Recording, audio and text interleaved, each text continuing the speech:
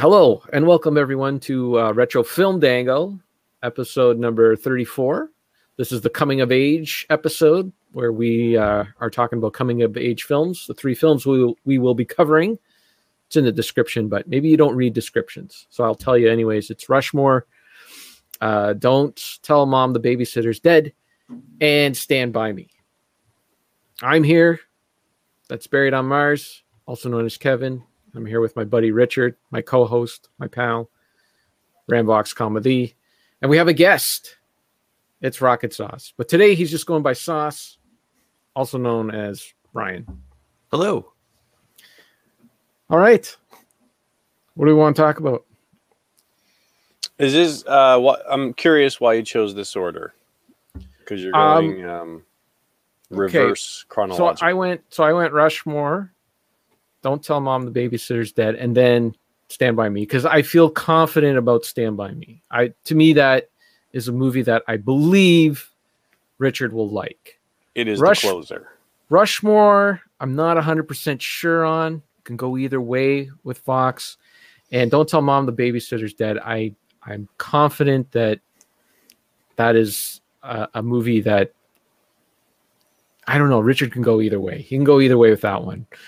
So I don't know. I'm not too sure about the first two, but I know the last one. I think that one is a quality film that I think Richard would just have to appreciate, even though it has children in it, which everyone on our Discord channel, by the way, go check out our Discord channel.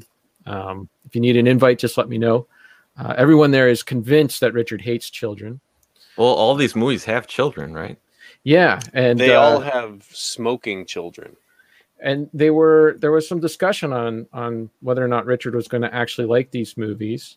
And actually, Derek, our buddy Deej13, he had a good theory about Richard over there, because we know that he hates children. Mm-hmm. He loves miniature figures. And he's coming to the conclusion that you might be the two-nosed troll from Ernest Scared Stupid. Because that guy hated children, and he turned them into miniature figures, something that he liked. Oh, I'm liking this theory. Very good observation, Derek. Quite astute. So lots of fun stuff going over up there on Discord. So check it out.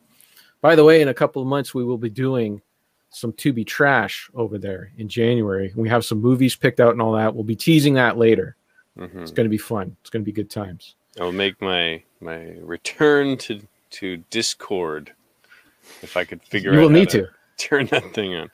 Oh no, I don't. Right, I just show up here. Oh no, right? no. You'll have to go to Discord to be part of the Discord. Yeah, you'll have to go to Discord. Yeah. All right.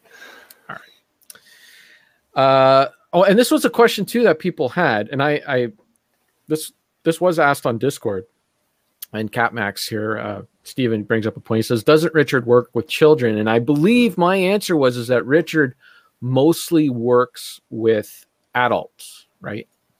As an instructor? Yeah, well, for my private students, I do have adults and I do have elementary school children. So correct, I do have some younger private students.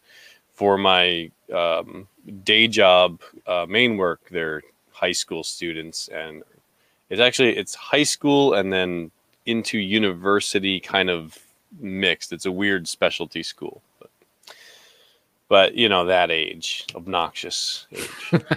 So do you think that plays into your hatred for children, the fact that you're forced to be with them?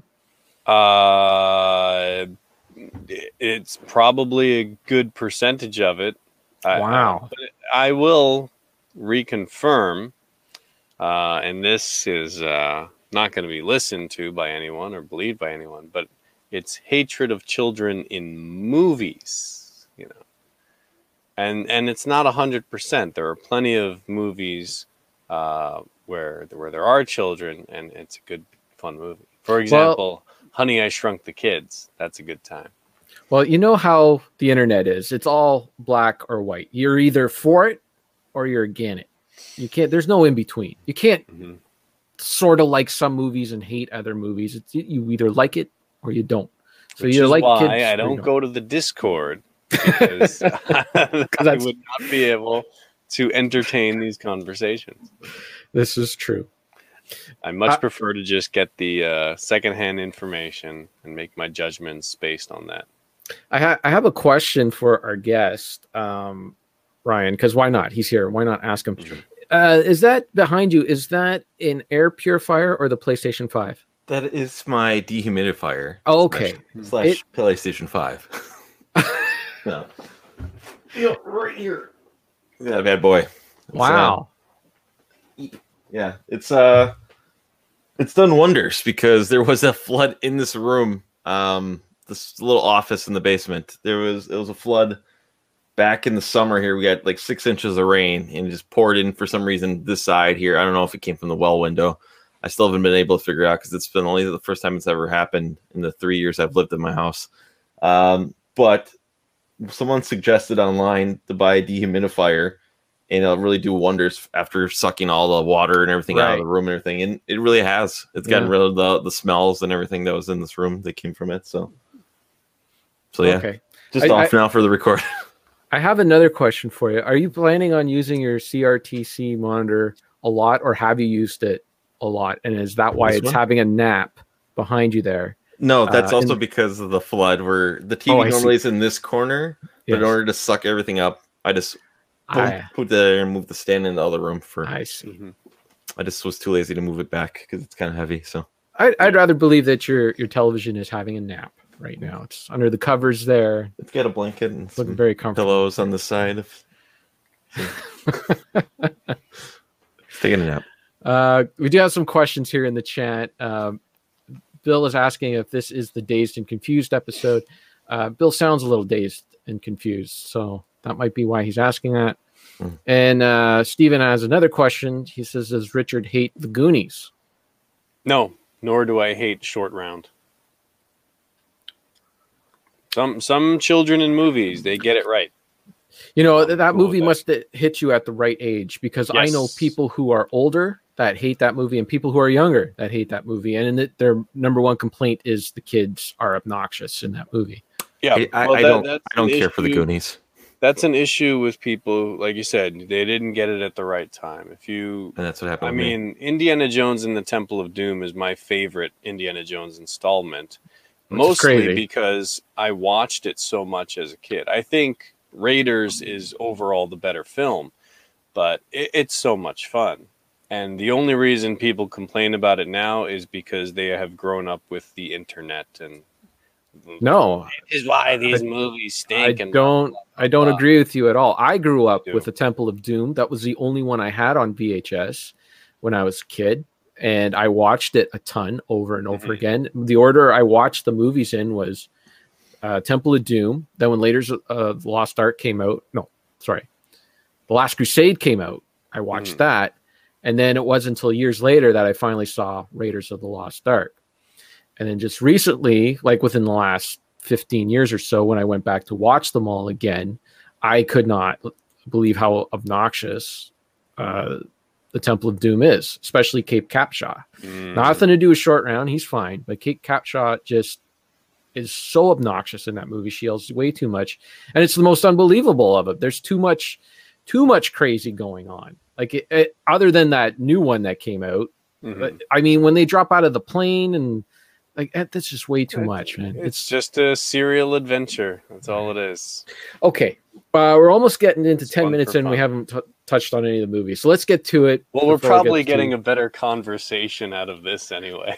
I don't know. I'll just say that I didn't like the Goonies, but I saw it as a teenager. So I agree with the statement that I don't think I was the right age for that. Or if I saw it younger, I probably would have liked the Goonies. I understand why some people would not like it. I don't hate it, but it's one of those ones where people always talk about how great the Goonies is. And I'm like, it's okay. Okay, I'm gonna quote you on that later. Okay, let's get to our first movie, Rushmore. I'm going to play the trailer with audio. Here it's coming at you very soon. Here we go. Hope you can hear that. These are the names that define our world. The artists who shaped our minds. The rebels who challenged our views. But of all these legends, there is one that stands above all others. I'm sorry, did someone say my name?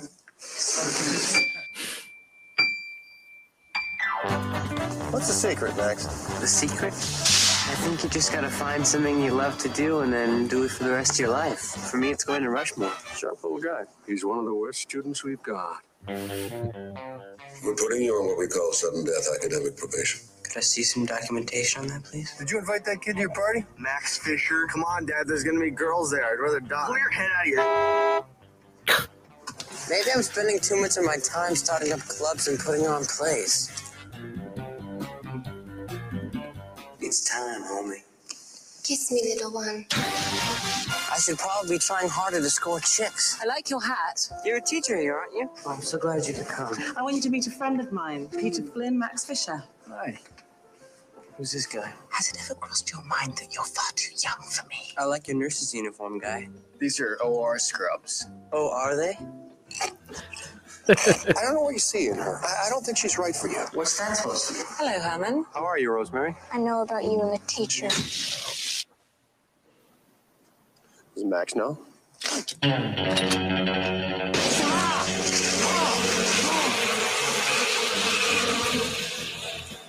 about 5'3", 112 pounds, glasses. You know, you and Herman deserve each other. You're both little children. War does funny things to men. Well, you'll find a pair of safety glasses and some earplugs underneath your seats. Please feel free to use them.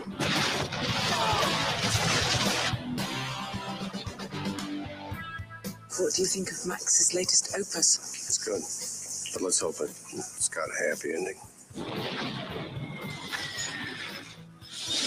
Rushmore. Thank you very much.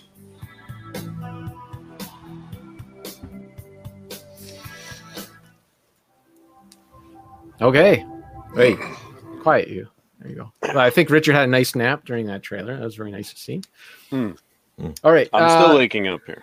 I'm going with the guest. We're going to put him up first so he can get this stuff out of the way. Sure. Give us the rundown. The rundown. The extracurricular king, nailed that, of Rushmore's preparation, and I botched this one, preparatory school is put on academic probation. Got too cocky there. Yeah, keep going. Film stars. Film stars Jason Schwartzman, Bill Murray, and Olivia Williams. Director is Wes Anderson. Written credits by Wes Anderson and Owen Wilson, which I didn't know Owen Wilson wrote this movie or was at least a part writer. Yeah. I know he's got a little bit of a history with Wes Anderson where he's in a bunch of their movies together. Yeah. Runtime is 1 hour and 33 minutes. Budget was $9 million, and box office gross was $17 million worldwide. There you go. So made some money. Yeah, Wes Anderson, Owen Wilson, and Luke Wilson all kind of came up throughout the same, I don't know, vein. Sure. Same time. They came up as a group. They did a movie called Bottle Rocket together. That was like the one that got them all the buzz on the movie circuits, the cinema, what do they call it? Film festivals, sure. All that stuff. So that's where they got their buzz. And isn't Jables Jack Black in that too? In Bottle Rocket? I think he is. Is he? I'm not 100%. I tried to watch Bottle Rocket and I could not get too far into it. I did not enjoy it as much. And I think from what I've read, and I can't remember when I was researching for the fun facts, I think Owen Wilson's contribution to this movie writing wise is very minimal. It's like some ideas from his kid. Like apparently that speech that Bill Murray gives at in his introductory scene, that is a speech that Owen and Luke Wilson's father gave, or it's similar in that vein. So I think like it was kind of those things, like almost like as if he punched up the script or something like that. But he was just, or Anderson was just being kind. Like, yeah, because I mean, I talked to you a few times about this, so. Because I mean, you look at where their careers have gone. Wes Anderson has been consistently making this type of movie, whereas Owen Wilson is, I don't know, he makes trash. I'm not a huge fan of Owen Wilson, honestly. I'd say Okay. he does a little bit more than Luke Wilson, though. That That's guy- true. Yeah, but that's true. But I enjoy Luke Wilson better. I mean, I liked him in that. I like that Mike Judge movie that he did. Idiocracy. That was good. Mhm. Anyways. Okay, fun facts. Let me start off. Wes Anderson and Owen Wilson intent with this film was to create their own slightly heightened reality, like in a Roald Dahl book, children's book. That guy, Roald Dahl, the guy that made the Charlie and the Chocolate Factory. Mr. Grinch. He did Grinch, right? He wrote that one. No, that was Dr. No. Seuss. I was gonna say, isn't that Dr. Seuss? Charlie and Chocolate Factory, BGF, The Witches. Yeah, that guy. hmm All right. Elijah Wood auditioned for the role of Max, but the role was won by Jason Schwartzman, who came to his audition wearing a prep school blazer, which sported a Rushmore patch that he had made himself. There you go. Bill Murray thought the script was so good that he was willing to do the film for free. When Disney denied the helicopter scene that would have cost $75,000, he gave Anderson a blank check to cover the cost. Helicopter scene. I think he means like a shot, like a helicopter shot. Okay. I think that's what it meant. Because today you can just put a drone on one of those little cameras and Right. go to town. Back in the day, you had to put a camera on a helicopter, get that shot. Bill Murray genuinely found Keith and Ronnie Macaulay, who plays his sons, annoying. Many of the scenes where he lashes out at them and insults them were improvised. And Richard, you get the big text at the end.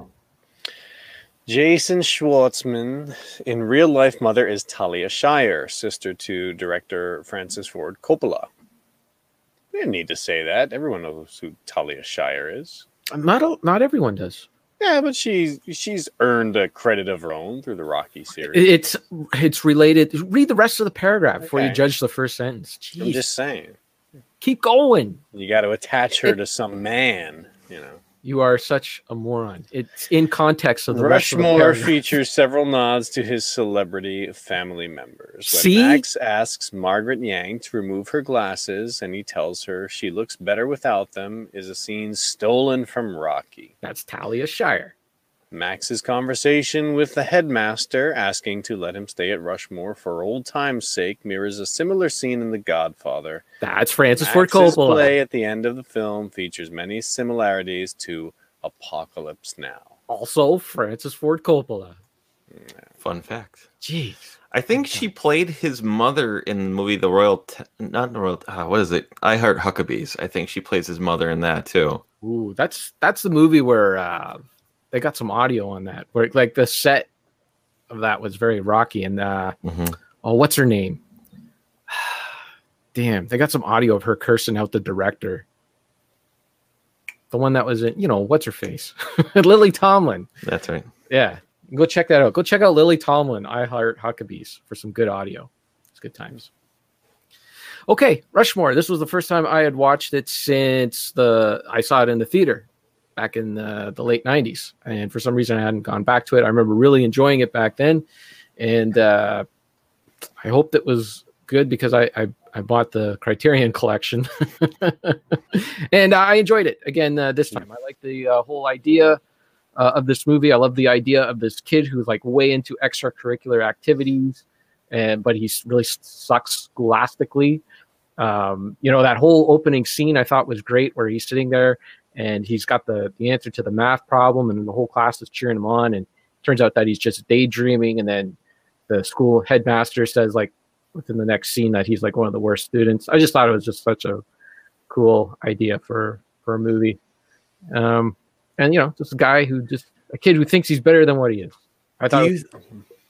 Do you think he's dumb, like school dumb, or do you think he just doesn't care because he'd rather do all this other stuff? Yeah, I think He that's doesn't what, like, care. yeah, his interests are in other things he doesn't really care about. He wants the fame and glory. That's why he makes up stories and lies quite a bit, because he wants people to like him and think that he's brilliant.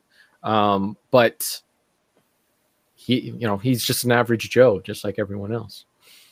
But he got accepted into the school at 5 because he wrote a play because he wrote a play when he was 5 years old, right? That's the reason why he got the scholarship to this school.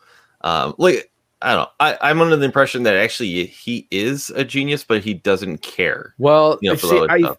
I think what he did was actually fool the headmaster, tricked him into letting him into the school. Because I think what happened, this is my theory, I don't know if it actually happened, but if you look at his actual plays throughout the movie where they show things, they're all ripoffs of movies. There's Serpico, there's The Godfather, there's Apocalypse Now.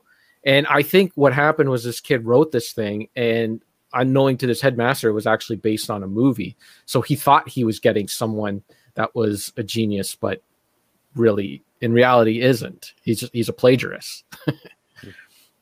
So that happened to me. Like that was my first speech that I wrote when I was a kid. I wrote a speech. It was my very first one, where you had to, present in front of the class and that. And I basically just wrote this thing that was based on Inspector Gadget. I just wrote like jokes from Inspector Gadget and all that. And I came up with this speech, and everyone thought it was like the greatest thing. And I'm just sitting there, I'm like, yeah, but it's just Inspector Gadget. I pretty much just wrote that thing. But it did so well that I had to present it in front. The first stage was presenting it in front of the class. And then you had to, if you did well enough, you had to present it in front of the whole school. And the whole time I'm up there, I'm sweating. I'm like, man, there's going to be like some, this was 3rd grade. So there'll be like some 4th or 5th grader that knows this is an episode of Inspector Gadget. And I'm going to be called out. And there were classmates that I would talk to all the time that were, into Inspector Gadget. But nobody called me out on it. Nobody said anything. But it's because in school, nobody cares. They just got shuffled into an auditorium like, oh, somebody's going to read something. Yeah. All right, but when you're a kid, man, class. It's like, I don't know. You weren't like Rodney Dangerfield out there going, whoa, tough crowd. No, it was a hit every single time, man. And people wanted, like, they were requesting for me to do the speech again and all that. And I was, whatever. So do you then, still have your speech? Would no, you like to give it now? No. And then the next year, I intentionally made a boring speech because I only wanted to give it once and be done with it. So I intentionally I did a speech on lasers. Yeah, lasers. Okay. Anyway, way of the future, those lasers. Anyways, Ryan, what did you think of Rushmore? I love the movie. Jason Schwartzman is my favorite actor to this day. And this was the first thing I ever saw him in was this movie. It was his screen debut. So yep. It's just one of those things where I think I really just, as probably when I was in my early teens, probably early teens, like 12, 13 years old, we would make movies basically out of like. And they were basically probably rip off of other ones. We made a Halloween movie. We made a Friday the 13th horror movie. We just made it was just so little stuff like that, like him like constructing plays and directing it. It just kind of, I don't want to say related to me, but I think brought me into it.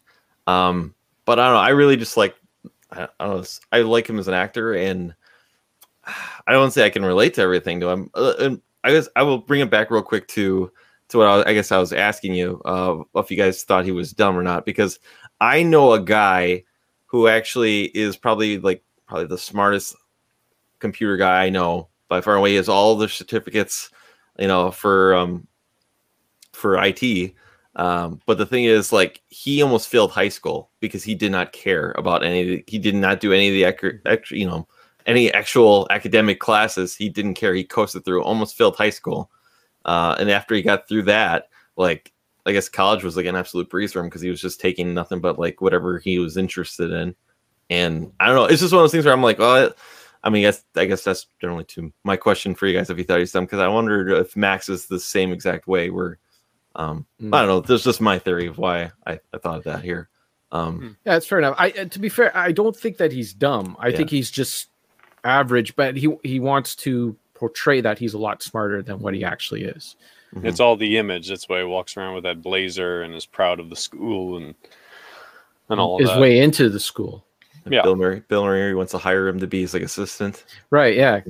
Bill Murray's impressed with him right away, but I can't remember his name. But Brian Cox, the headmaster there, he was like, he's already dealt with him for a few years, so he's already up on, He's already Oh. figured him out. So Oh, yeah, he can't stand him. He has a No. stroke, and the voice of Max brings him back from being Yeah. a stroke. yeah, I love Bill Murray's I guess Bill Murray's portrayal in this movie too of his character, and I think it really does mesh well with Wes Anderson. I mean, he almost kind of has the same character. I don't know if it's not essentially the same Bill Murray character that you're used to, probably, with the sarcastic quirks, like a normal Bill Murray movie. But I don't know. I guess I like Bill Murray in these kind of roles as well too. So Well, Yeah, it's still, he keeps his dry, deadpan persona. That's how he delivers. And yeah, but No, it it's just not works for it's not the Harold Ramis like quips all the time, like back off, man. I'm a Yeah. scientist, and that it's a different it's more style and subtle. tone. Yeah, for sure. Okay, Richard, what did you think of Rushmore? Was this your first time seeing it? It was. Okay. Yes. Short and quick. I think this is the straw that finally pushed me over. I've seen what was it? The Royal Tenenbaums many years ago, and I kind of remember enjoying that. Like, I was like, oh, that was kind of different. Then I saw the Life Aquatic. That one's terrible. I don't That like one, yeah, I did not enjoy. And I didn't know it was his until after this and looking up the Grand Budapest Hotel, another Wes Anderson movie that I saw, not knowing it was a Wes Anderson movie. I didn't enjoy that, and this one didn't do anything for me. So I guess I'm just not a fan of the Wes Anderson style. I'm not going to dump on it. I think there's a lot of good stuff in the movie. There are a lot of good decisions in terms of how to tell a story and what was going on in there. But overall, I can't get engaged in his movies. Like, I'm constantly thinking about the movie itself. Like I'll look at the shot he's setting up. Look at this. Look at the decision to do this. Because I'm not actively engaged in the story. It's like I can't get drawn in there. I think the pacing is too slow in a lot of scenes. There are a number of things that just make me... It feels like I'm watching a student film. The way he sets up camera shots and the way it is not really trimmed down to a nice quick pace. For example, there's the scene where Bill Murray is coming up to the I forget the character's name. The what's the actress's name? Wilson? Luke Wilson? No, the main Williams. Oh, Olivia Williams. So she's there with like a student painting. He's hiding behind the tree, and then he kind of comes over, and Bill Murray is framed in this one like close up with a lot of extra space on either side of him. And then she like offers him a carrot or something. So he steps out of frame, goes in, gets the carrot, and then it cuts back and it's like still holding that frame where he was. And it's like he just goes back to his mark. It just feels very awkward. There are lots of scenes like that where it's... Well, it was okay, but they're that was... intentionally... Yeah, you can argue like, oh, they're trying to do this thing of them separate and read into it, but it just feels like that in a lot of shots where I'm very aware of the setup, and it reminds me of film school where a student learns something and then immediately does it, but they don't have the finesse to pull it off smoothly. That kind of stuff should fade a little more into the background so you can focus on the story, and I just couldn't get past a lot of that. I find a lot of his stuff can come off as pretentious because just like the Max character of you think there's more there, but there's actually not.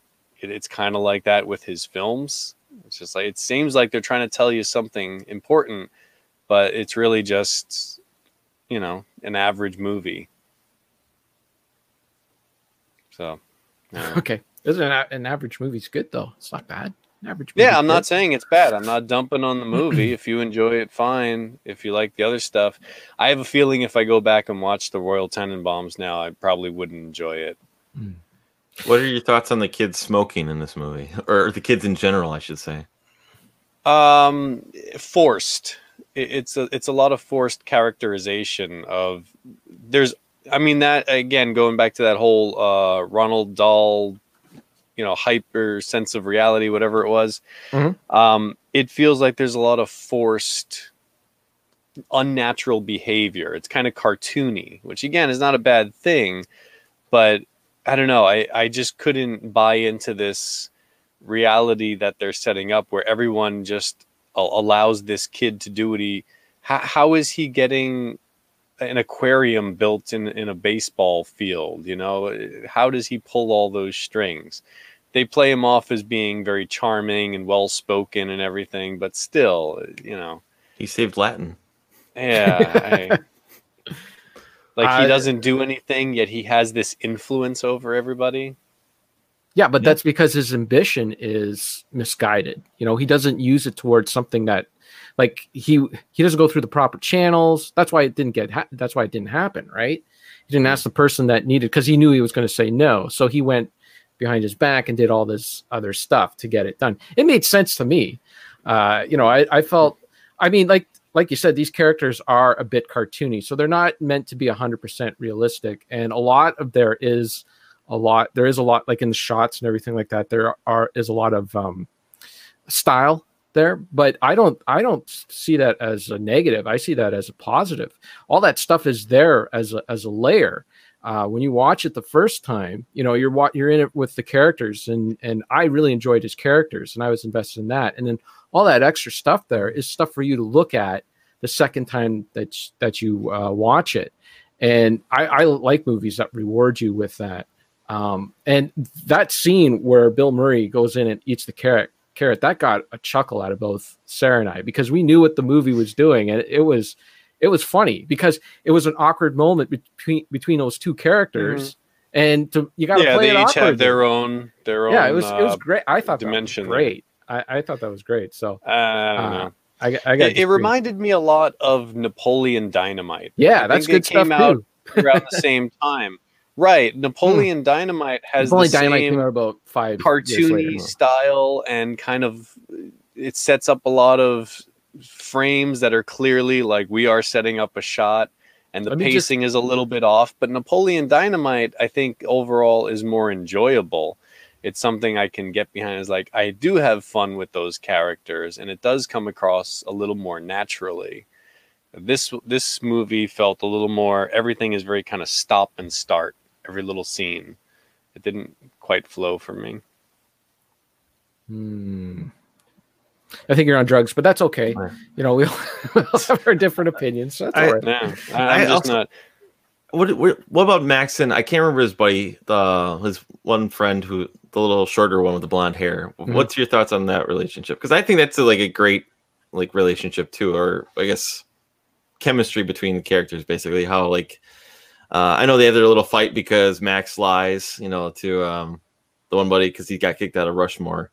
But I don't know. I think the relationship between them as characters is pretty good. I don't know. I guess I should say I like a lot of the pairing relationships. I like Max's relationship with Bill Murray's character and the teacher. I don't know. I mean, Max is the main lead, and I think he steals, the whole movie. The whole movie is, revolves around him, and I don't know. I think it's well done, but no, I'm with him and his little buddy. That's an example of one of those bad child actors that gets on my nerves, and they just have him.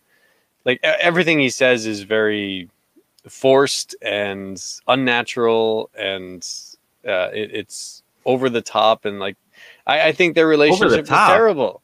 What? Yeah. If anything, everyone's that word right there. That's everything's understated in this movie. Nobody was over the top. No, the way this kid behaves, and it goes into the whole hand job area and everything. That's not really what's going on.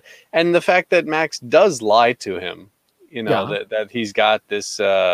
He's only friends with him by convenience because he's attracted to his mom. You never see any actual friendship going on. It's just I need you to do things for me. Right. It's well, the kid looks up to him, right? And so he uses that to his advantage. And also him hanging out with the mom gives him credit with these other it's all about image with him, right? So like he thinks if he's in this not Jaguar, a very likable character for me. I'm sorry. well, that's if Seinfeld proved anything, if Fawlty Towers proved anything, it was that characters do not need to be likable to be enjoyable to watch. Completely it's the different. Same I'm thing. not. What do you mean? No, different? it's not that an unlikable character No. cannot be likable. It's this character in this You film, the don't way like this the is character. executed. No, it's that you don't like the character. It's got nothing Right. to I do- don't like that character. He is unlikable. If the story You. were told better, directed better, written better, perhaps I would like it. Oh, it's all good. I disagree. I think there's a great style to this movie. Let's see. Let's get to the comments here. Bill says Vox has never had fun with characters. Shut up, Bill. Uh, No, I'm serious. I'm so sick of Bill's comments on movies. Like every time we have him on, we agree on stuff, and then I still got to deal with this garbage. I'm getting so sick of it. Well, I'll disagree with Bill right here. He says he loves the Wilson boys. So, Yeah. there you go. That just shows you where he is comedy wise. Look, we all got different opinions. It's all good. It's all good. It's I knew I was taking a gamble with putting this one on there because I figured it was like a 50-50 that Vox would either like it or hate it. So it was a 50-50. Well, I don't hate it. I just don't like it. How are you, Ryan, with Wes Anderson films in general? Do you like them all, or are they hit or miss? Or I think I generally like them all. And I think I think maybe the first time seeing it took maybe a while of maybe seeing the movies. Like I don't know if I liked all of them. Like I liked Rushmore from the beginning, but like Royal Tenenbaums is one. I'm kind of like, but like in general, I think by the time I saw like Life Aquatic, I'm like, yeah, I understand his film style and how he does his movies. So I think that gets past me where I'm like, yeah, it's a Wes Anderson movie. It's like anytime you see a Tarantino movie or trying to think of another director that has their own particular style. When you watch a movie, you know that's their style. That to me, I'm like, yeah, okay, I know what I'm in for. What's up? Brett Ratner. I was making a joke. But I generally know when I see a certain director's movie what I'm gonna get, basically. So like I actually like Life Aquatic. I know you said you thought it sucked, but I'm like, actually I enjoy that one. I like Darjeeling Limited. And maybe it's just because I know how the styles are. Sometimes how he uses models as like a way to cut the scenes, and just I guess the cuts and how the dialogue is for his movies, where by this point I know them, so I'm like, I don't know, it just mixes well with me. They're not like belly laugher movies, but like there's stuff I still like when watching this viewing here, like forgetting about like the whole bringing Luke Wilson to dinner scene basically, and how he's very upset about it because he's got a huge crush on the teacher. And he gets drunk because Bill Murray serves him whiskey, or is he drinking whiskey sours or something? Right? It was whiskey. Yeah. And even then when he comes back later on, he's like, "Oh, I see you wore a tie actually this time," or something like that too. Just holding it against Luke Wilson. There's a question for Richard. What did you think of Jason Schwartzman in this movie? Because he was only 15 years old. Oh, he's a good actor. He's a good actor. Okay, so you didn't feel like he was forced or anything like that? Well, the direction style I'm not a fan of, but I think he's a good actor. Like he was able to do a good job with the material. Okay. Well, I'm really hit or miss with Wes Anderson movies, and when he hits, it's like really hard. Like I love the movies, and then when they miss, I really don't like them. Like Steve Azuzu, I didn't like that Fantastic Mr. Fox. I couldn't get into Bottle Rocket. We were talking about that a little before we started recording. But I love Royal Tenenbaums, Rushmore. The best is was it something Kingdom? Moonrise Kingdom? Oh my God, that movie. So good. That's a good one. And I love that. Schwartzman's in that one as well. He is, and he is fantastic in that movie. Love that movie. Richard will hate it because it's got kids in it, but anyone else out there that liked Rushmore, if you want another good Wes Anderson movie, check that one out. Okay, that's enough. 40 minutes in, we better get moving here. Let's move on to Don't Tell Mom the Babysitter is Dead. Here we go with the trailer. This will be smooth. This will be smooth. I'm getting rid of her for 2 whole months. I can go to the beach. I can stay out as late as I want. I can do anything. I'm a free woman.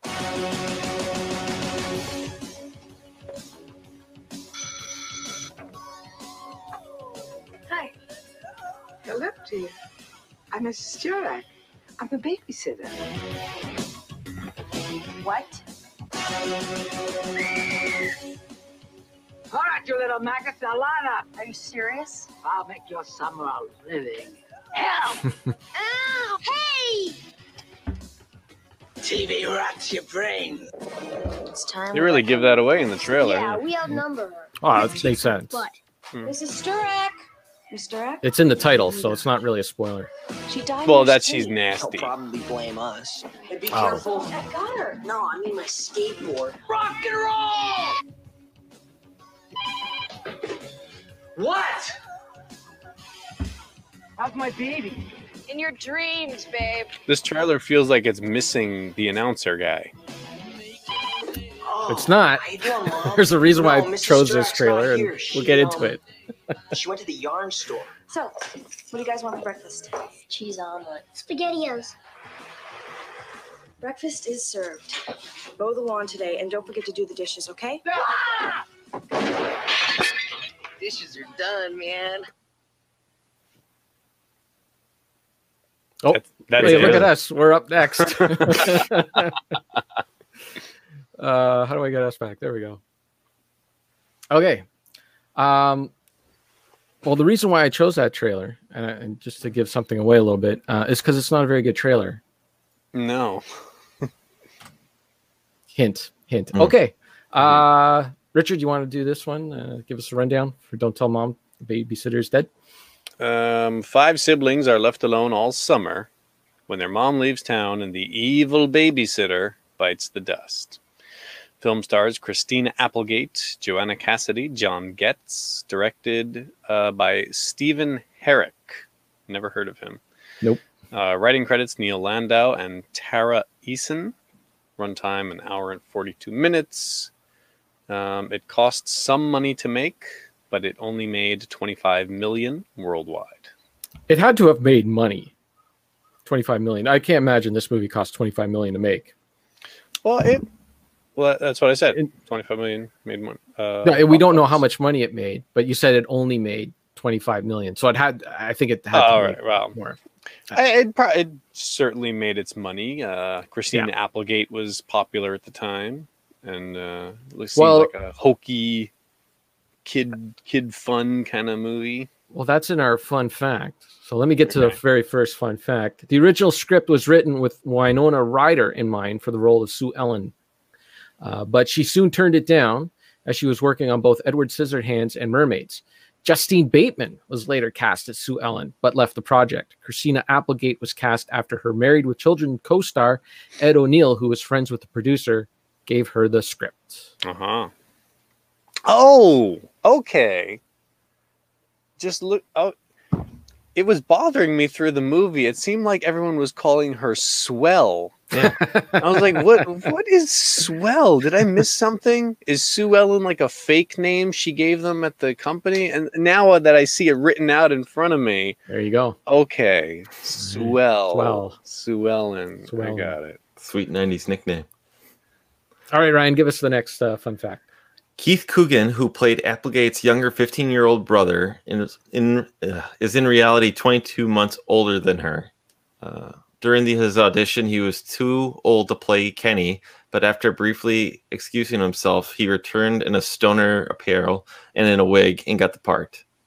That should be during his audition. He was told he was too old to play. Derp. Yeah, it's all right. Richard, give us the last fun fact there. The scene where Sue Ellen first opens the lockbox full of petty cash contains the song Gimme Some Money, performed by Spinal Tap, marking the only time one of their songs is used in a film other than This Is Spinal Tap. Fun fact. Mm-hmm. There you go. And just to update the chat here, Bill says he's going to pause on the ball busting just for you.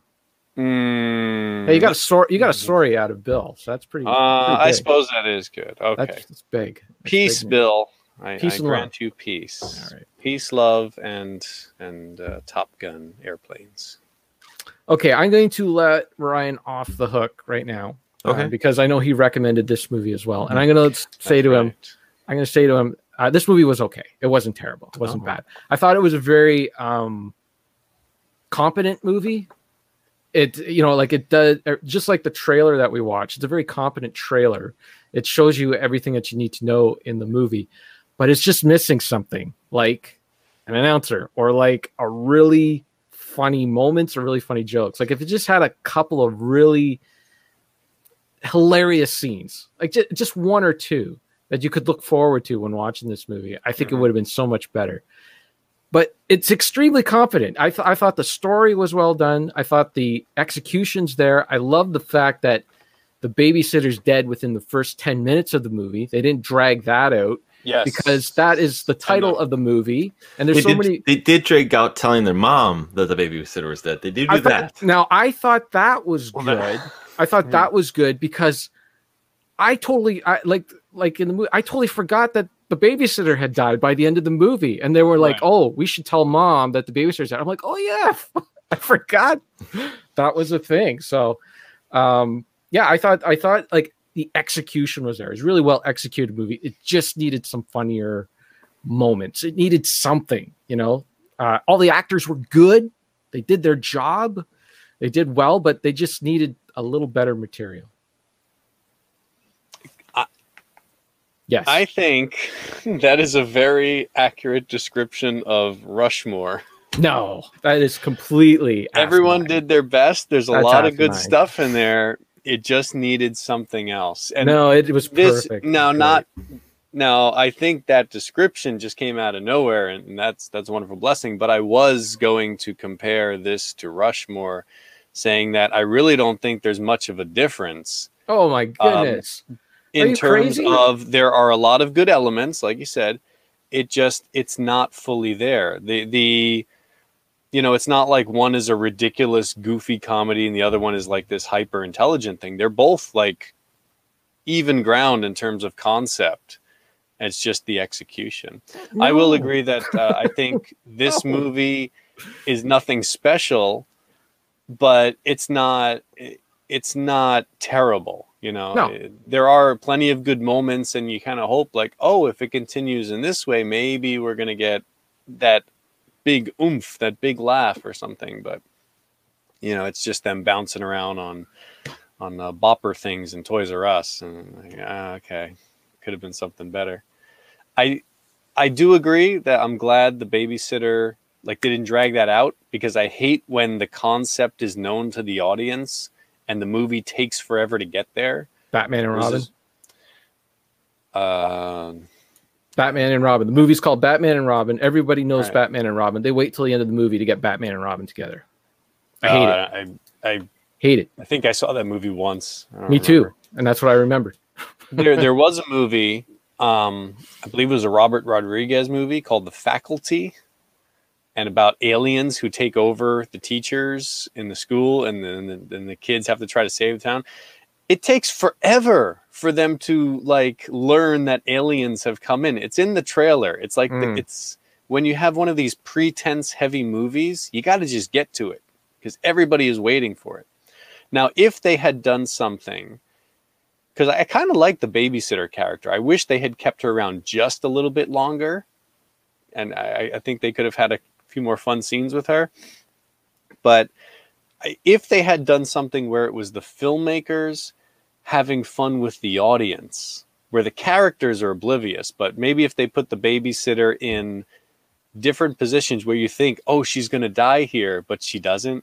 Like maybe if they establish there's like a loose step or something and she's about to walk over, it's like, oh, there she's going to die. No, she didn't. So then you're kind of anticipating, like, when is it going to happen? How is it going to happen? But, you know, that's a different kind of movie. So get rid of her, get on with the story, which at times is fun and at times is very awkward. But I don't know. Why do you like this movie so much, Ryan? Or do you like this movie? Is it just a distant memory you're going off of? Mostly was going off a distant memory when I selected it. When I was looking for like a third movie and it popped up as like coming age, I'm like, wow, you know, I haven't seen that movie in ages. Because I remember seeing this movie. It came out in 91. I saw it at the drive-in with my family because we used to go like up north for Labor Day weekend. It was like a double feature. You go see a movie. I know we saw RoboCop that way and whatnot. I can't remember what paired with. Maybe it was RoboCop.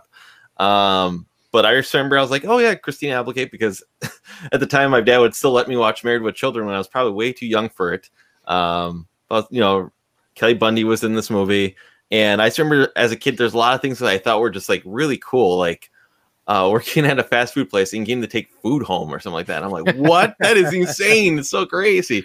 The plate scene, shooting out the plates, the Stoner brother, the eventual transformation of the pool in the backyard and how everything comes to be, and like the petty cash drawer. I'm like, what? Oh, like that, all that stuff to me, like as a kid was like, I don't know, mind blowing, but it was like, what? It gave you ideas. It did. It did. To think, what could be much more fun getting older here to do this kind of stuff, get a job and whatnot.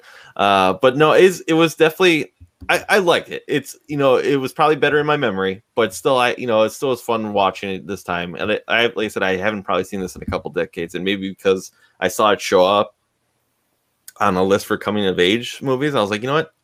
Let's see if it still holds up. It's kind of what I was hoping to go with this one, and I liked it. It was fine. It was for what it was. It wasn't like a movie I love, but I still had fun with it watching it this time. I was looking up who directed this movie. His name's Stephen Herrick, and I guess he directed Bill and Ted's Excellent Adventure and Critters. So wow, wow, all right, really? Wow. He redeemed himself right there. Those are two thumbs up. Well, I didn't put it in the fun facts, but this movie was passed on numerous directors, and like I think Chris Columbus was attached to it for a while. I'm trying to remember who else. What the heck's his name? Oh, anyways, there was a bunch of directors that were attached to it, and it just kept getting passed down, because it felt the script wasn't as good. But again, I think the script just needed a little punch up, just needed some funnier jokes. There was a lot. I noticed there was a lot of there was a lot of swear words taken out. There's a lot of if you read the mouths, they said something a lot worse than was actually said, which might have actually helped make the movie a little more funny. Just it could have a little more colorful language. But hey, Kyle's in our chat, so he says hello. Hey, Kyle. And John Stewart, or Bill says this is the John Stewart Pen in the Eye movie. So I guess John Stewart said he'd rather have a pen in the eye than watch the movie. I don't know. I didn't think it was that bad. It's not. It may not be something that you'd put on like, hey, I'm going to sit down and watch this movie. But if it's on, that's fine. And one thing I did like, which I guess was a thing of the late 80s, early 90s, was the animated intro to a silly movie. They did it in Christmas Vacation, Honey, I Shrunk the Kids, City Slickers, and this has a little one too. I like those. I wish they still did them. Faculty is the Pen in the Eye movie. I guess John Stewart gets a pen in the eye in that movie. I think he is in that movie. I think. I don't know. Yeah. I wouldn't watch it. Find out. I did find the one stunt where the kid falls off of the roof. Mm-hmm. You could tell that was a dude, like that was a stunt guy. It was a small stunt man. No, he wasn't that small. He looked pretty full size to me. They cut to the kid, and then that extremely expensive wall unit that one kid buys with that tiny TV and this big wall unit.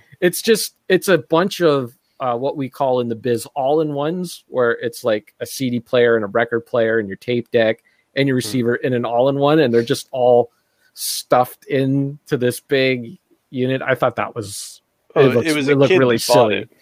It just looked really silly, like as a prop. It just looked silly.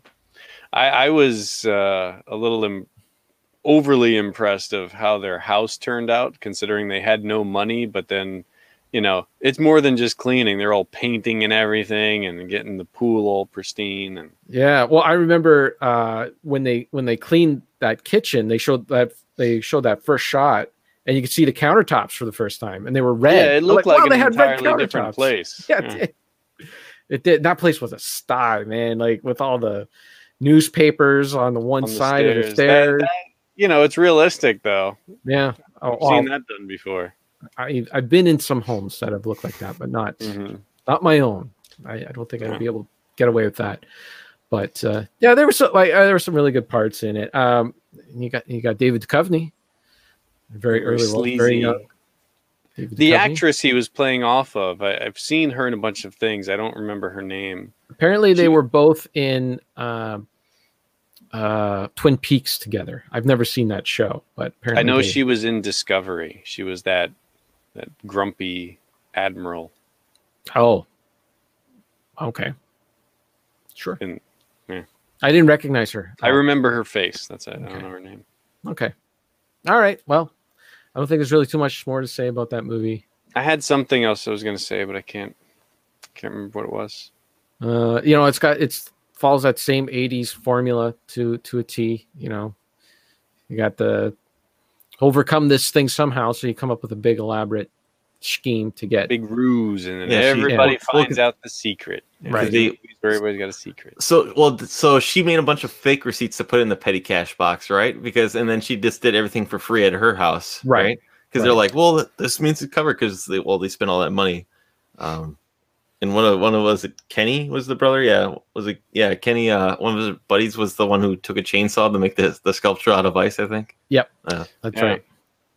Yeah, so everything just works out fine. You know, even the dumping the old lady is like, just put her in a box, send her Sorry, off. old lady's dead in the box. Yeah. Nice old lady in the box. Or like when her brother is in the hospital, no bills or anything when they leave. Just okay. she was covered. They actually did mention that she was covered. Well, they mentioned she's covered, but Right. clearly, if she had to show any identification and fill out forms, they would have found something's not right here. Look, I'm a simple Canadian where everything's free here, so I don't understand your American laws. But They just gloss over those parts and move on. The one thing I did find that was really odd is, for her character, basically she goes from being the teenager to being the mother type for the kids. yes, But then later on, her brother and her have a scene as if they are husband and wife, yeah, kind of arguing. And that, I get it. They're writing thinking, oh, this is funny if they both adopt these roles, but it makes no sense. They're implying some sort of romantic. The sense was, I think, that Kenny was stopping being, stoner for once and having but being an adult, I don't know. I mean, it was she an was- out of place. it was. Yeah, it was. It was just meant to be didn't funny. make- It was meant yeah. to be funny, and it kind of It didn't falls land flat. fully. But I thought it was okay. I get what they were trying to do, because she was taking over as the mother, and then at some point she had to realize that her brother can actually look after things too, because he has had a change as well. He was coming down on his arc as an adult. All right. Okay. Final movie. Stand By Me.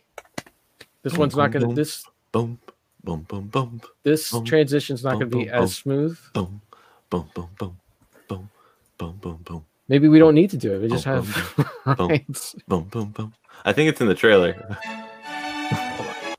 It might be. I don't know. Let's find out. As soon as I get it in gear here. Here we go. Rushmore. Oh shoot. All right. At least Sauce was paying attention. I was ready to let it go. Copy boom, this. Boom, boom, boom, boom, boom. Paste this here. Boom, boom. Ah, look at that. Boom. In all our lives, there's a fall from innocence. A time after which we are never the same.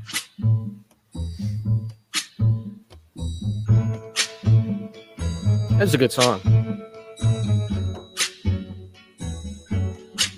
It happened in the summer of 1959.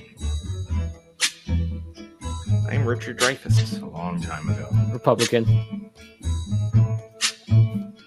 But only if you measure it in terms of years. Dead. Career's dead. He's still around. Okay. You guys want to go see a dead body? I want to see a dead body. I bet you anything that if we find him, we'll get our pictures in the paper. Ugh. Yeah, we can even be on TV. Sure, we'll be heroes. Yeah. Will Wheaton. Yep. Oh dear. Just suppose that I told the story. Do you think that anyone would believe it? Will Wheaton. Is this a modern trailer? I don't know. Because the font they're using doesn't look like something they'd use in the 80s. It's probably modern. It's the official trailer. Maybe it's like for the Blu-ray or something.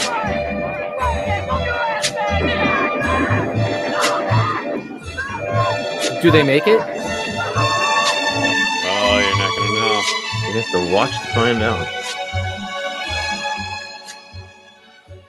I'm never gonna get out of this town now, my boy. And do anything you want, man. This trailer stinks. I could go someplace where nobody knows me. It's acting.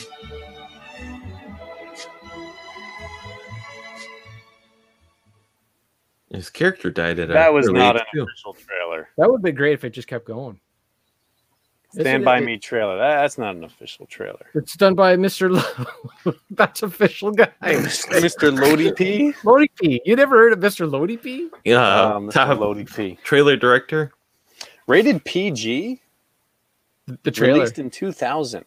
It can't be P. Oh, you know what? I saw something about the cuss words and how they somehow like it. No, it's a rated R movie, isn't it? It's gotta be. You know, I wouldn't doubt it. No, I wouldn't doubt it because there's a lot of those like 80 movies like that are PG would definitely be either PG-13 or R today. Yeah, I guess they were a little looser on it then, but still. I'm going to IMDb. Let's see here. Stand By Me. That's got to be rated R. Just the language and everything. Well, according to Google, yeah, it is. They show a dead body. Same here on IMDb. So maybe the edited for television version is PG-13. Could be. Or PG. Maybe the trailer was just rated PG. No, it's the movie that you can buy or rent on YouTube. But YouTube's wrong. That's a simple explanation. YouTube is wrong. Mm-hmm. Okay, the rundown. After the death of one of his friends, a writer recounts a childhood journey with his friends to find the body of a missing boy. The film stars Will Wheaton, River Phoenix, and Corey Feldman. Director is Rob Reiner. Writing credits: Stephen King wrote the novel, and Reynold Gideon, and Bruce A. Evans wrote the screenplay. The runtime is 1 hour and 29 minutes. The budget was $8 million. In the box office, it made $52.3 million. It's 1986 money, so that's good. Did you intentionally leave Jerry O'Connell off the? No, IMDb did, which I copied and pasted this from. Oh. So that's what I do. I just follow IMDb blindly now. I don't try to make my own decisions. That is a tight 1 hour and 29 minutes. Don't give away. Don't give it away. Don't give it away. All right. Who wants to give us our first fun fact? Richard. Go. Okay, Ryan, go right. for it. After director Rob Reiner screened the movie for Stephen King, he noticed that King was visibly shaking and wasn't speaking. He left the room and upon his return told Rob Reiner that the movie was the best adaptation of his work he has ever seen. He's hard to please. True. The train scene took a full week to shoot. 4 small adult female stunt doubles with closely cropped hair were made up to look like the film's protagonist, and plywood planks were laid across the trestles to provide a safer surface on which they could run. Fun fact. Okay, I got a comment about this. I'll save it for later. In the shot where Gordy and Vern are running towards the camera with the train right behind him, the crew used a 600 millimeter long focus lens that, when shot at telephoto end, compressed the image so it made it look like the train was right behind them. In reality, the actors and train were on opposite sides of the bridge. Oh. Fun fact. Mm-hmm. Rob Reiner agonized over how to do the pie eating scene and if he should cut it. He decided to go over the top with it, which was a great choice, and make it rather cartoonish than the way that it appears in a young boy's mind. The way it would appear in a young boy's mind. According to Reiner, the audience went crazy for it, justifying his decision to leave it in. Coca-Cola bought Embassy Pictures, the film's original production company, and announced it was going to fund the film just 2 days before production. It wasn't going to fund the film just 2 days before production was to begin. Norman Lear, who had worked with Rob Reiner for years on All in the Family, was one of 3 owners of Embassy prior to its sale. He believed in the project enough that he agreed to personally foot the film's $8 million budget. That's a lot of episodes of Archie Bunker to sell to get $8 million. If you just got $8 million, you could just say, yeah, sure. Yeah, here you go. Buddy Rob, go make that movie. Yeah. Well, hey, get it back to me later. It worked out for him. I mean, I'm pretty sure he made good on the back end on that one. Mm-hmm. The leeches used for the swamp scene were molded latex stuck on with rubber cement, which the boys found irritating on their skin. The day after shooting the scene, marks left on Will Wheaton's body from the cement caused him to be denied admission to a waterslide park as it appeared he had a contagious skin disease. Fun fact. Last fun fact, body count 1. That's just like Rambo, the first Rambo, First Blood. Just one body. Just one body. There you go. Fun fact. Okay. I love Stand By Me. Still do. Love the book. It's a great adaptation of the book. It's a good movie all around. How often have all of you, all of us, I guess, how many times, like, when was the first time you've seen this movie? Okay, so that is a great question because this is one of those movies that was I remember it. It's totally been a playground movie where as kids started to see the movie, like everybody was talking about it. Like before I saw the movie, I knew almost every scene in this movie because all the kids, like, you know, they were saying Boom Baba and, you know, the fat kid scene, all that stuff, the leeches, the train scene. I knew absolutely everything about this movie before I saw it myself because I was a poor kid that didn't get to go to the theater, and it would take a year before it'd get out on VHS. And we only had the one store in my little town that carried movies, and it wasn't Blockbuster. They only got one copy. So then it would probably take another 6 months before the copy would be available where you can actually get it from the rental store. So it was probably like a year and a half later or whatever that it was out. But yeah, it was one of those movies that just all the kids talked about. So I watched it once then, and then we got it. Sarah and I got it on DVD and watched it a few times. And it's been on TV so many times. It's one of those ones that every time it comes on, you end up watching like a half an hour of it or whatever. But this was the first time in a long time that I sat and watched it from beginning to end. I don't know.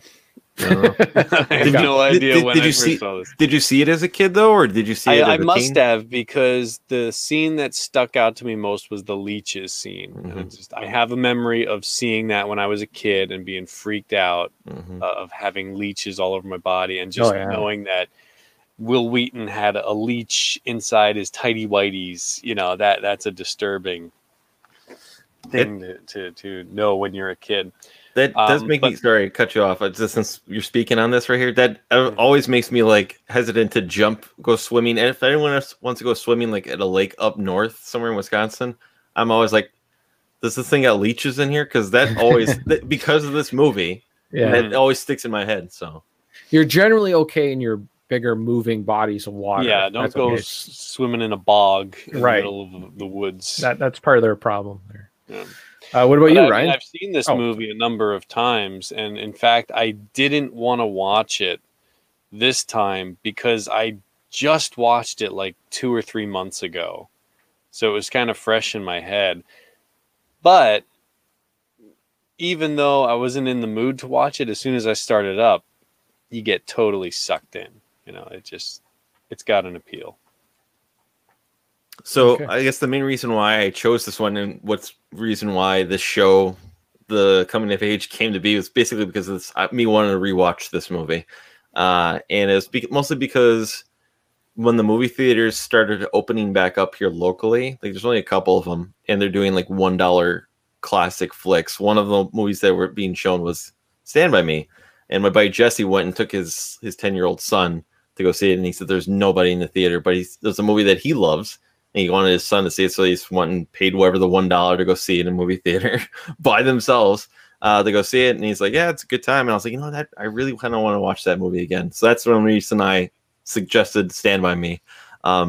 the first time I did see this movie was as a kid, and I don't recall ever seeing it from the beginning to end. I just remember, I think I woke up on a Saturday morning, like my dad rented it, and he was watching in the middle of watching it, and I think it was either probably right before, I don't know what takes place first, the lard ass pie eating scene or the leech scene, but from that point, I just remember like those two scenes stuck in my mind as a kid, and I'm like, oh wow, this movie, and it had me hook, line, and sinker, to watch that movie. But I remember in grade school they made us watch this, and in high school they made us watch it. Really? Yeah, and I want to say it was an English class, and I don't know if it was maybe because Stephen King or what, or it's just one of those things where every once in a while you get like a movie time, just to, I think probably for the teacher to grade papers or whatever, keep kids quiet, can't go outside for recess, whatever Just kind of had thing. enough of them. Yeah, Put a movie on, make them shut up. And I think that's what it was for, especially for that high school class.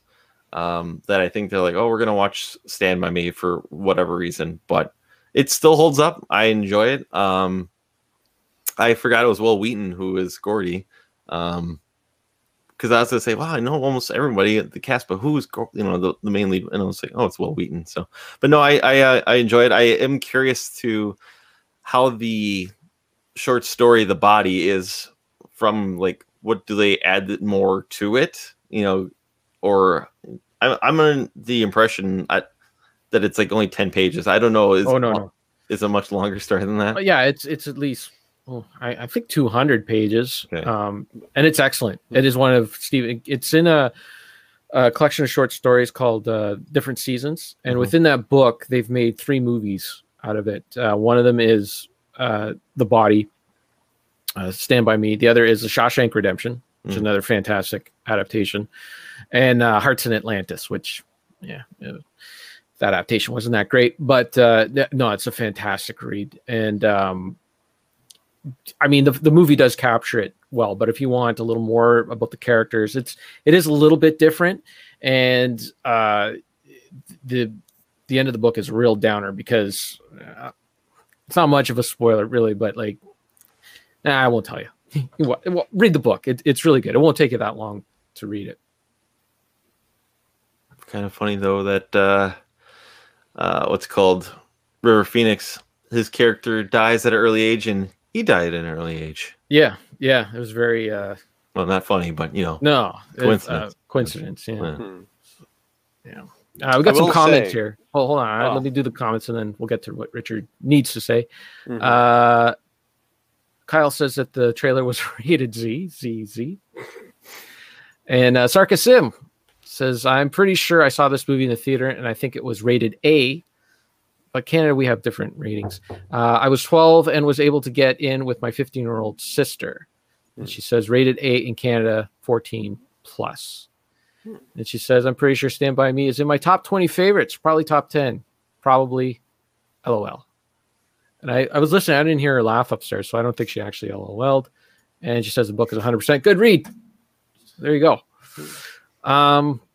Yeah, she watches it every time it's on too. So Kiefer Sutherland on his classic 80s bully role, right? Yep. Yeah, Kiefer, and then you got John Cusack. It seems like he's still playing the vampire from Lost Boys, though. Well, this movie came out before Lost Boys. Yeah, right? yeah. It just that's the image. Well, I was going to say, even though I hate kids in movies, this is an example where it's all done well, and mostly because your 4 leads there, they're all really good actors. Like, they all give a good performance with their roles. Like, everybody in the movie, there's no part where you think, oh, it's like this one person doesn't quite fit. Everybody holds their own in this. It's really, it's just that perfect blend. You had a really good story, you had a really good direction, you had really good actors, the locations, everything works really well. And especially when you consider so much of this film is outdoors. Everything looks great, great sound, great visuals. It really captures the mystery, the adventure that these kids are going on. I will say they just, you're talking about the outdoors and that they do play a little bit much with the train tracks. Like I could tell that the train tracks were laid down for this movie. They weren't actual real train tracks because they're pretty much on the ground, where you would have like, you know, them up high with a bunch of black rock slag along the sides. And there was a lot of like cover in, like the woods were really covered in, where to a point where a train would not be able to actually go through there. So they played with that train. There's no such thing. It's a little train. There's no such thing as just a little train going in there. That was was make not trains like- a lot smaller back in the day. They back were in the on- 60s, yeah. Back in the they 60s, the trains they were on the smaller. tracks with the train coming up behind them. So I don't know. Were you around in the 60s? Those trees grew in real fast. Yeah, I guess so. But I mean, what I was going to say about the train earlier, you know, in the fun facts, it mentioned they had some stunt people doing for like when they're running away from the train. But there is that one scene where Teddy is doing his machine gun thing as the train's coming up. Yeah. And River Phoenix's character, Chris, like goes to pull him off. When they do that, the train actually does run. So I'm curious if there was some way of faking that, because they are on the tracks. He pulls them off, and a few seconds later, the train does go by. It's green screen. Is that true? Yeah, I'm really curious because I watched it. I watched it on my 4K monitor, my 4K TV, and I got the 4K edition, and it looked pretty fake. It is okay, because I was really curious about that, because it looks good. It looks like a really legitimate effect, and I could tell it was like it was green. It was superimposed that part where he pulls them off the train, off the tracks before the train comes. Yeah, by. I was wondering, because back in the 80s, you could still do a little bit. You can still. There was no kids. Actually, that was in the fun facts as well, but I didn't put it in because it wasn't really a fun fact. But this movie was under a lot of scrutiny, like it was being watched extra carefully, because there was a tragedy that had just happened the year earlier with the Twilight Zone movie, where a couple of kids were killed in a helicopter scene or something. Yeah, and when they heard that for this movie that they were going to have kids and a train in that, apparently like they were watched, like the inspectors came by a few more times than usual, and the union was like keeping a close eye on what they were doing. So sad facts, not happy. That was a sad fact. So I didn't. It wasn't really fun, no. So I didn't put it in there. Well, there's the train and they were in water. I think those are the only real dangerous scenes. Everything else is just them walking around talking. Well, and a gun. Well, yeah, no, it wasn't a real. Well, that's before Crow. So, well, a funny thing about the water is that entire swamp was fake. It was man-made because they didn't want the kids actually jumping in real swampy water, because the leech thing could actually become a reality, right? Mm-hmm. So they made this thing. But it took them so long to do the train sequence that by the time that they got to the bog, which they prepared like way ahead of time, that Corey Feldman says that it was all nasty anyways. So it was kind of a moot point to do it. Anyways, so you guys were talking about the acting in that, and I think a lot of that credit, it goes to the actors as well. They got to do the performance, but Rob Reiner is known as an actor's director, because he acted himself for a long time and was fairly young when he got into the acting scene, and kind of knew how to, knew how to get performances out of the kids. Like he would actually, like apparently, like when they were on the train tracks and they were running away from the train, they weren't scared enough. So he would actually do things to really scare the kids.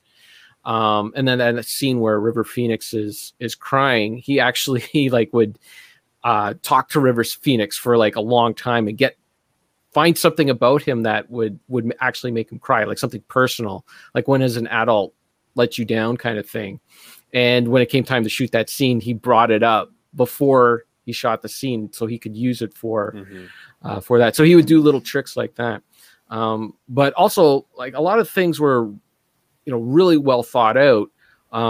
Like for instance, so Gordy, the main character, he loses his older brother, who dies, but it was someone that he looked up to, and the last thing his brother gave him before he died was this New York Yankees hat that he's wearing at the beginning of the film. And so Kiefer Sutherland comes up, who's the bully of the movie, and he comes up to Gordy, and he steals his hat. And Kiefer Sutherland's first instinct, I'll steal a hat and I'll wear it. And Rob Reiner stopped him and said, I don't want you to wear that hat. I want you to give it away. And the thinking behind that is that Kiefer Sutherland wasn't stealing the hat because I wanted the hat. He was stealing the hat to be cruel. He wanted it established that this was a cruel guy. He didn't do things he's just nasty to be nasty. Nasty to be nasty. So it's just nice little subtle touches like that. And to not show him getting the hat back later on. Gordy never gets that hat back. Spoiler alert. You imagine he can get it from Chris, though, eventually down the road, because that's his brother who takes the hat. Well, apparently there's a lot of discussion going on of what happened to the hat, and according to Stephen King, and both Stephen King and Rob Reiner, they just threw the hat away. Like they threw it in the garbage when they were done with him. So it's gone. It's gone. I think they just said that, though, because they're tired of talking about the hat. Sure. People seem to be a lot more attached to the hat than any of the characters in the movie. But well, in films, like you go to the "Don't Tell Mom the Babysitter's Dead," traditional cheap filmmaking is you have everything connect. Everything connects. Like you have to have a happy resolution to everything. Whereas this is more just that's life. You know, there's a dead kid there. You know. Yeah, and that's really the heart of the movie right there. Is like, see that body, and that's where they all grew up right there. That's where they came of age, where it was like they went on this adventure to see this body because they thought it'd be a cool thing to do as a kid, and then it hit them that that's an actual person there that's no longer there, and then they do the mature thing, the adult thing. But this movie does a really good job of keeping them on that verge, where they're still kids and they have the kid adventure, and they talk about Goofy and Mickey Mouse and the pie eating story and all these things that kids do. But at the same time, they're always teetering on doing adult things. But all the adult things that they do are very brash, like what a kid imagines adult. Like they smoke cigarettes, or they're talking about who is the Mouseketeer, the famous Mouseketeer. Annette Funicello, yes. And they're talking about her body, and all the adult things they do, it's all fake. It's all their perception. Like, a cigarette after a meal is the best time of day. Like, they have no experience. They have no. It's just them mimicking what they see. And then at the end, when they see the body, that's like it kicks in. And, there's the real adulthood, not just this superficial, nonsense. Well, up until that point, up until they see the body, they're kind of all coming of age at different pace, right? Mm-hmm. Like River Phoenix is obviously ahead of them because of what's going on in his home. And then, Corey Feldman's on a different level. Gordy's a little ahead. And then, Vern is like way far behind because he hasn't had to be forced to grow up like that, and they kind of all reach that same moment when they see the body. They're complex characters, they're all different, and that's what good writing is. Did you guys ever go on adventures with your friends like that? Not to look for a dead body, but like walking train tracks and doing stuff like that. I can speak from experience that I have. Just because that's what we do as a kids. We had a little area off woodland area that was a little, they kind of made a fort kind of thing. I don't know, but basically it's we've tried even doing the coins on the train tracks, but that doesn't work because unless you have to put something like glue or something on. Yeah, because they'll fall off. Fall right off. Oh, I got some. But like I know I can speak from the scene when they're walking across the bridge, the train tracks where it's the boards apart. I've walked across those. That's not easy to run across at all. That you really have to take your time because you're fucking easily slip in those tracks. And I don't recall the one that I walked across had barriers either on the side. Where it wasn't a bridge like that at all. It wasn't by far that length or that long. It was probably, I don't know, like a 20-foot, maybe 30, 40 foot. It was basically over a car pass bridge. But walking over that, that was like we were like, whoa, you almost kind of feel like Vern and crawl on your feet across your hands to get across the bridge, because like one slip and you're falling. But no, like we used to always just do stuff like that to kill summertime when you weren't at school and had fun basically. There's one bridge right very close to my house, and I've been tempted to do the same thing because it's one of those over one overpass over one lane. But then I think, no, I got a family, so I'm not gonna do anything stupid like that. But you know, I think of that movie when I do that. But as far as when you're a kid, I think every kid does those things to some level of you want to step outside of your boundaries. You want to do the thing because you're not supposed to, or somebody told you not to, or just because it's something new.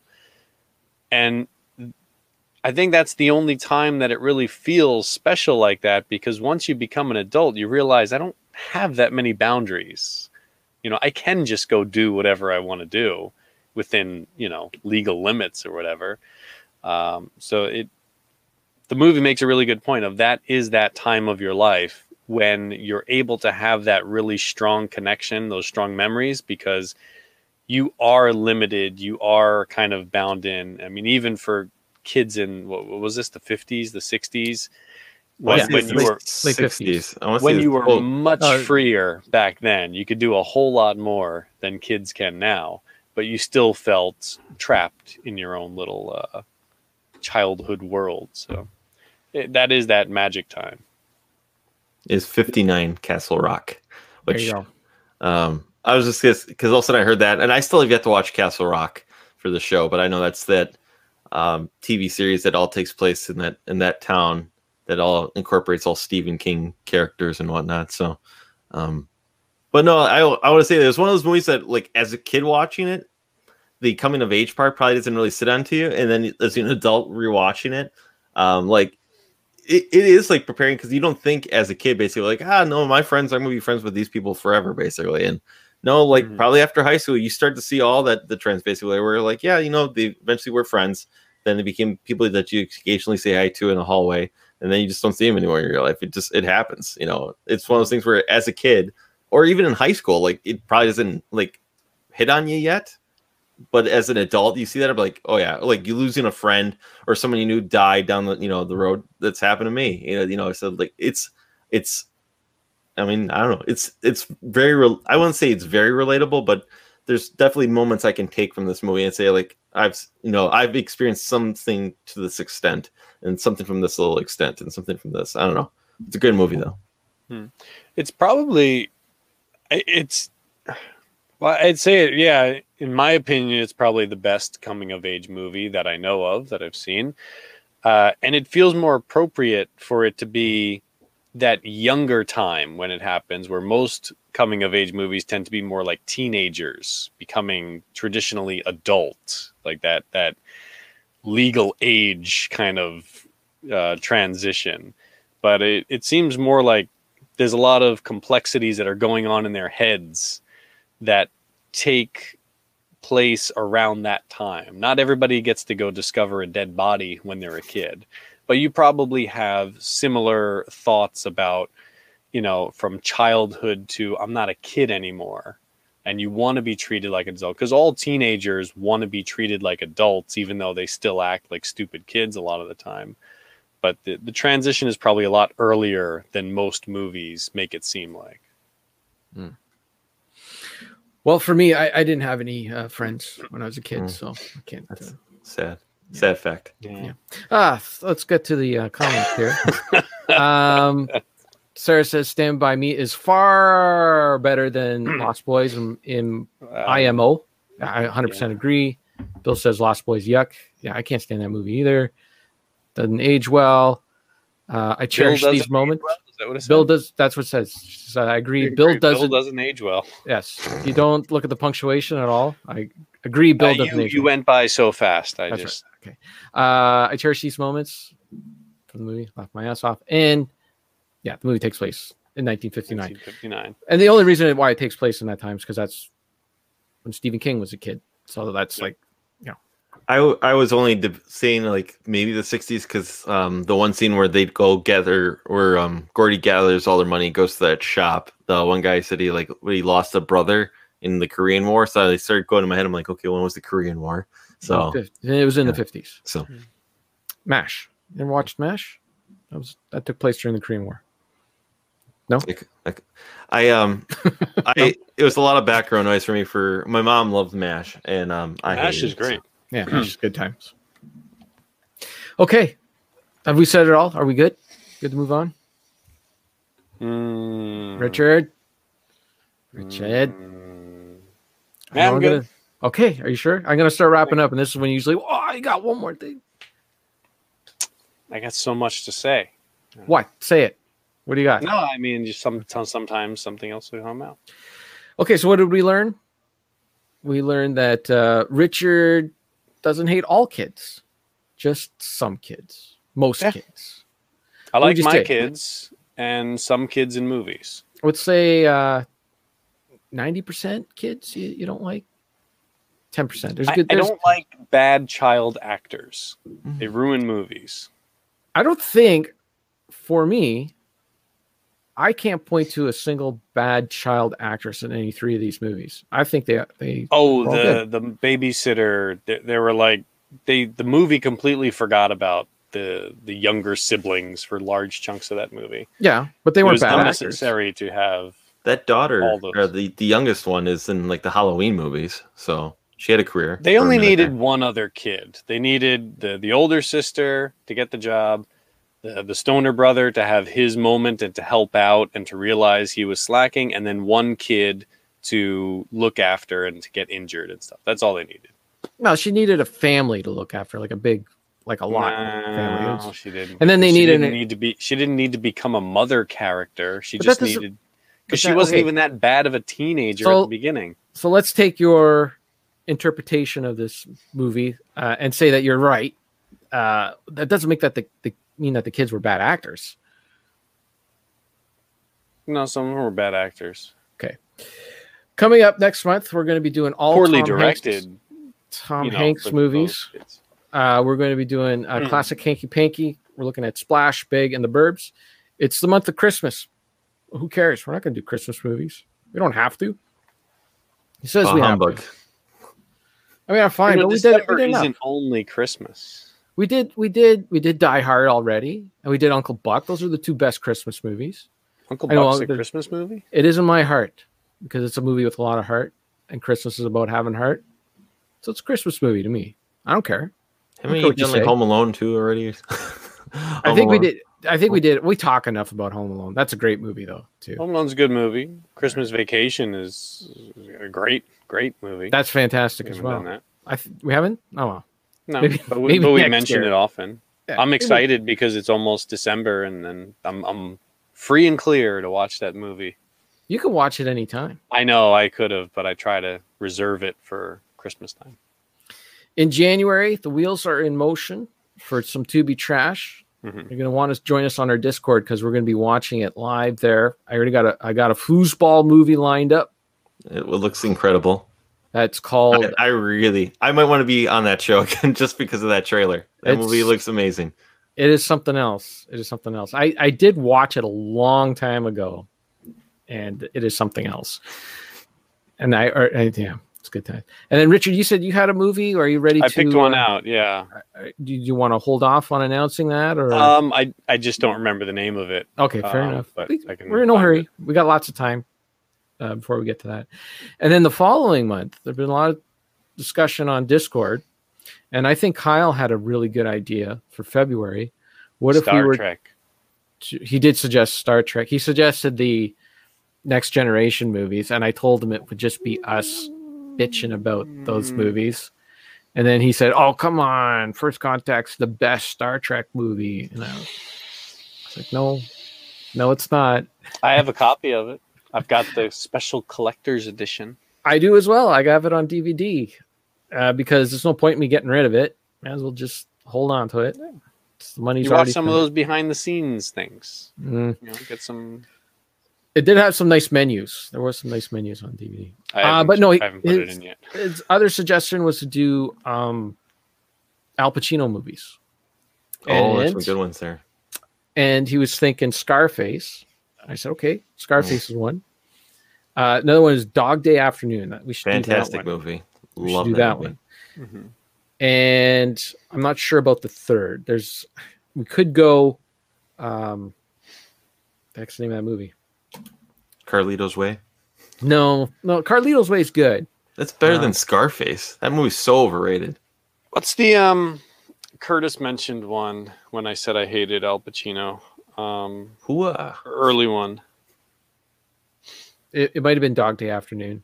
There's also Serpico, and then there's Is he in Deer Hunter? No, there's the one that about jail. Oh geez, can't remember it. I don't know. Another good one. I haven't seen any of them, so Glengarry Glen Ross. That was the other one I was thinking of, but that's not really like Al Pacino's just in that movie, but he plays a bit of a different character for him. But that movie is really a Jack Lemmon movie. That movie's 100% Jack Lemmon to me, with a little bit of Alec Baldwin just for a second. But it's an interesting one. Do you ever see De Niro and Pacino get ice cream?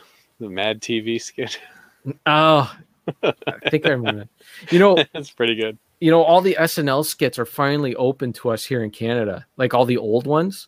Like you guys have been able to watch them in the States, but they've been blocked to us in Canada for the longest time on YouTube.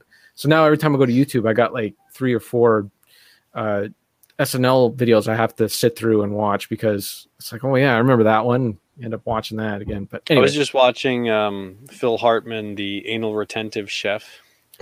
Never cooks anything because he's too. I was watching one with Phil Hartman. It was the one with Sally Field, and she's the Christian who prays too much. Like she's making a sandwich. She's like, "Please, baby Jesus, please make this sandwich like the best sandwich ever." And then Phil Hartman shows up as Jesus, and like, I'm a busy guy. I got a lot to do. I appreciate the praying. I like it, but a sandwich is going to be a sandwich at the end of the day. It's really great. Such a good skit. Okay. That's it. I think we said it all. I think we can wrap it up here. What do you say? All right. The guy came in here, Balin the Hobbit. That must be Musty Hobbit's cousin. Probably. Said great topic, guys. There you go. Thanks for stopping by. All right. And thanks for Bill, who says hoo-ah. And we had Sarka Sim, and we had Kyle for a bit, and we had Steven, who likes to appear early. He likes to be here early, and then as soon as the show starts, he's gone. Yep. He likes the build-up. He doesn't actually like the show. He just likes the build-up to the show. Well, that really is the most exciting part. I must concur. Mm-hmm. Okay, that's it. Thank you, Ryan. You got anything you want to plug? Cartridge Club this month. We're playing Banjo-Kazooie. I'm hosting it, so tune in that episode when it's up. What's next month's game? Life is Strange. Oh, that Life one. is Strange. Episodic, 5-part story game. Good times. All right. And nice, easy game. I suppose we better mention the Cartridge Club's Extra Life stream happening starting December 4th. Musty Hobbit's launching that off on Friday evening.